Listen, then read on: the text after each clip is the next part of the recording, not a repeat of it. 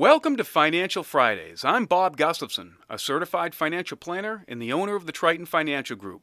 Each episode is an excerpt from my radio show, The Financial Focus, where we answer questions from our listeners. Our goal is to help you increase your financial knowledge through these conversations of 10 minutes or less. Long-term disability insurance.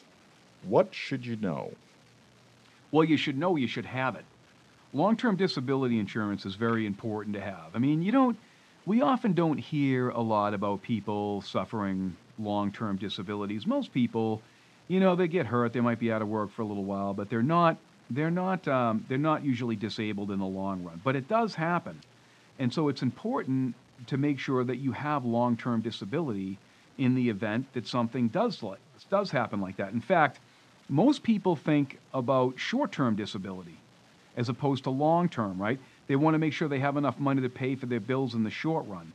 But what's more dangerous than a short-run scenario is something long-run. So you really want to make sure that you've got a decent policy that protects you from a long-term disability.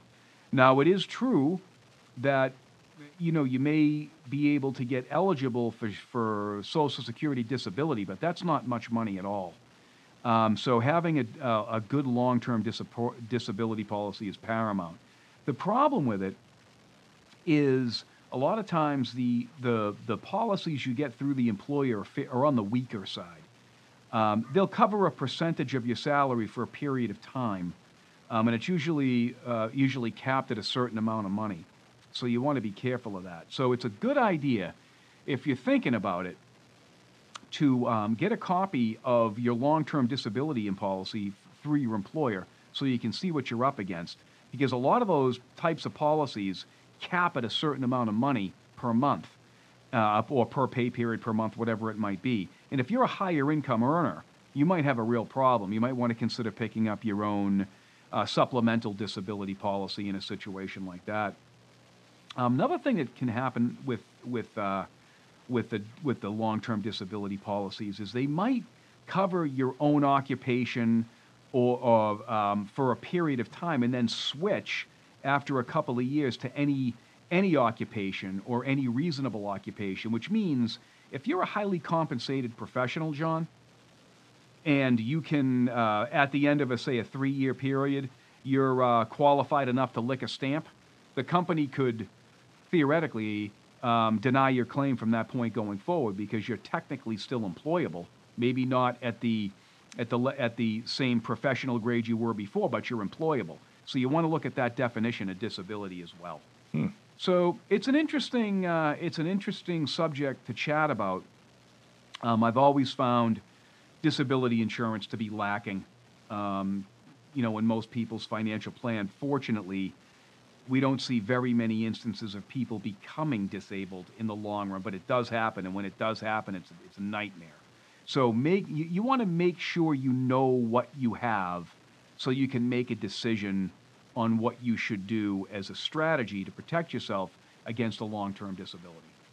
Now, is that just a separate policy, or can you have that rolled in with your regular life insurance? How no, exactly? it's a separate policy. So what happens is, generally speaking, if you work for a company, your employer will, cover a certain percentage of your salary up to some kind of maximum monthly number. And, if you need more than what that's going to give you, you buy your own supplemental insurance in the open market. And that's typically what people will do. The other thing to be aware of, too, is you got to watch out for the taxability of the benefit that you get. So you want to ascertain whether or not the benefit you receive if you were to go out on a disability is taxable income or not. Sometimes it is, sometimes it isn't. It depends on who's paying for who's paying, for the policy, the company or the person. If the company's paying for it, there's a possibility that the benefits might come to you and then they're taxable. But if a portion or a big enough percentage is being paid by the individual, the benefit, if it ever occurs, may come and it may be tax-free. You have to look at that and get some guidance on it. So you got to be careful of all those different things. Let's hope nobody ever has to suffer through something like that. But if you do, it's nice to have a good, strong disability policy The problem is too, though, is compared to, term life insurance coverage, which is really fairly inexpensive. Disability coverage is more expensive than life insurance. For when you start looking at it, you can get $1 million worth of coverage. Life insurance coverage is if you're young for short money. Disability, not so much. Disability is more money. So it's not cheap, but you really want to know what you're looking at, especially if other people are depending upon you for income, children, things like that, college, all that other fun stuff. So, when you get a minute, take a look at your long-term disability offered through your employer. See what you have. Might surprise you what you don't have. Most corporate-sponsored plans are a lot weaker than you would like them to be. So that's what I would leave you with as a thought on disability coverage. So ultimately, Bob, who makes the call if you're disabled or not? Like you said, if you're able to lick a stamp, is that a corporate decision or the insurance company? It's an insurance company decision, and that's where things get hairy, right? Insurance companies generally want to minimize the amount of claim they have, so they put you through the ringer. You got to go through all kinds of independent medical examinations and all this other fun stuff, to keep your disability payments going over time.